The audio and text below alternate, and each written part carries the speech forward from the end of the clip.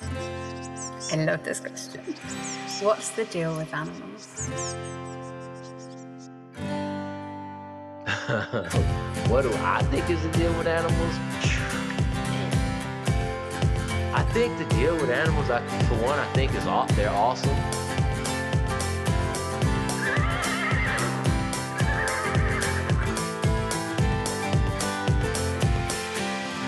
So, what do you think is the deal with animals? Here we are, the trailer to Series 7. If you just want to be surprised by upcoming episodes, then just skip this whole trailer. But if you want to hear a little sneak preview as well as a few important announcements about the podcast and about upcoming events, listen in. We have some special announcements and some ordinary announcements. Shall we do ordinary announcements first? Okay, let's do that. For the last 2 series, we've been posting an episode every week, and that's been a lot of fun, but also a lot of work. And while I love to stay busy, I also love to see my family. So we're going to go back to publishing every other week for the foreseeable future, so we can do some other exciting things as well as publish the next series of this podcast. Now, here's the exciting announcements.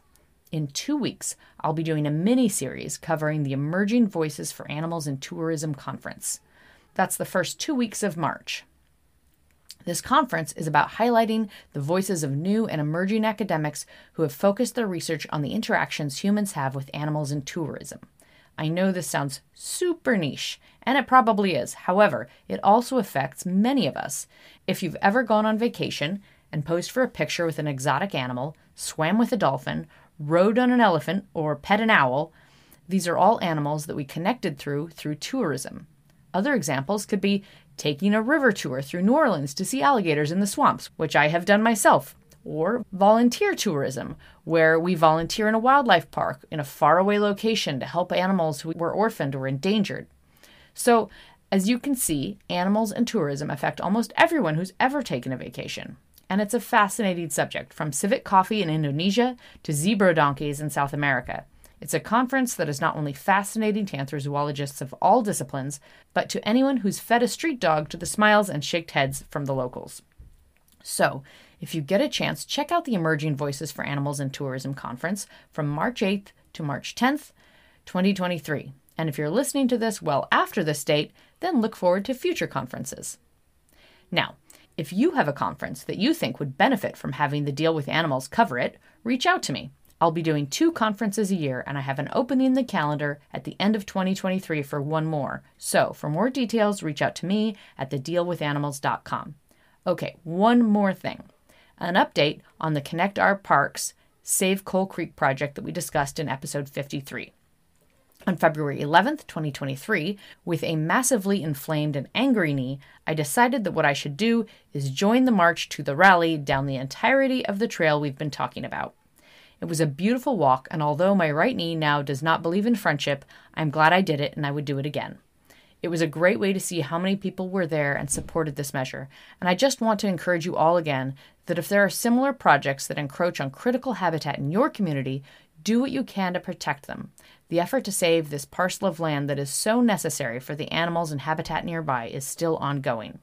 To keep updated and to sign the petition to the King County and Bellevue City Council and let them know how important it is to save land like this for nature, go to issaquahAlps.org or search Save Coal Creek in Bellevue, Washington. Okay, that's enough announcements for now. Let's talk about Series 7, Animals and the Divine. This is a series that has been a long time coming. I've been so excited about this one. Animals are used in religion all over the world as symbols, messengers of the divine, and even divine themselves. Why are animals so interconnected with so many belief systems around the world? Are there any similarities in these connections? What makes the animal connection with other animals show up in so many belief systems and religions as sacred? Over the next few weeks, we're going to ask these questions and so many more to the theologians, authors, activists, researchers, and of course, members of some of these religions themselves. This is going to be so interesting. I'm excited to learn from this series, as I hope you are all as well. Thank you for joining me as we continue to ask the question, what's the deal with animals?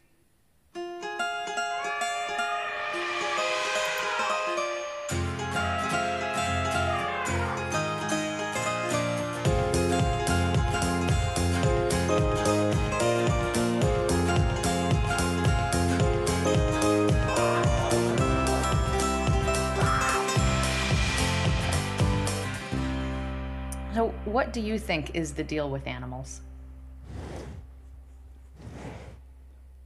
The Deal with Animals is part of the iRoar Animal Podcast Network. This podcast was produced on both historical tribal land of the Snoqualmie and Quinault Indian Nations.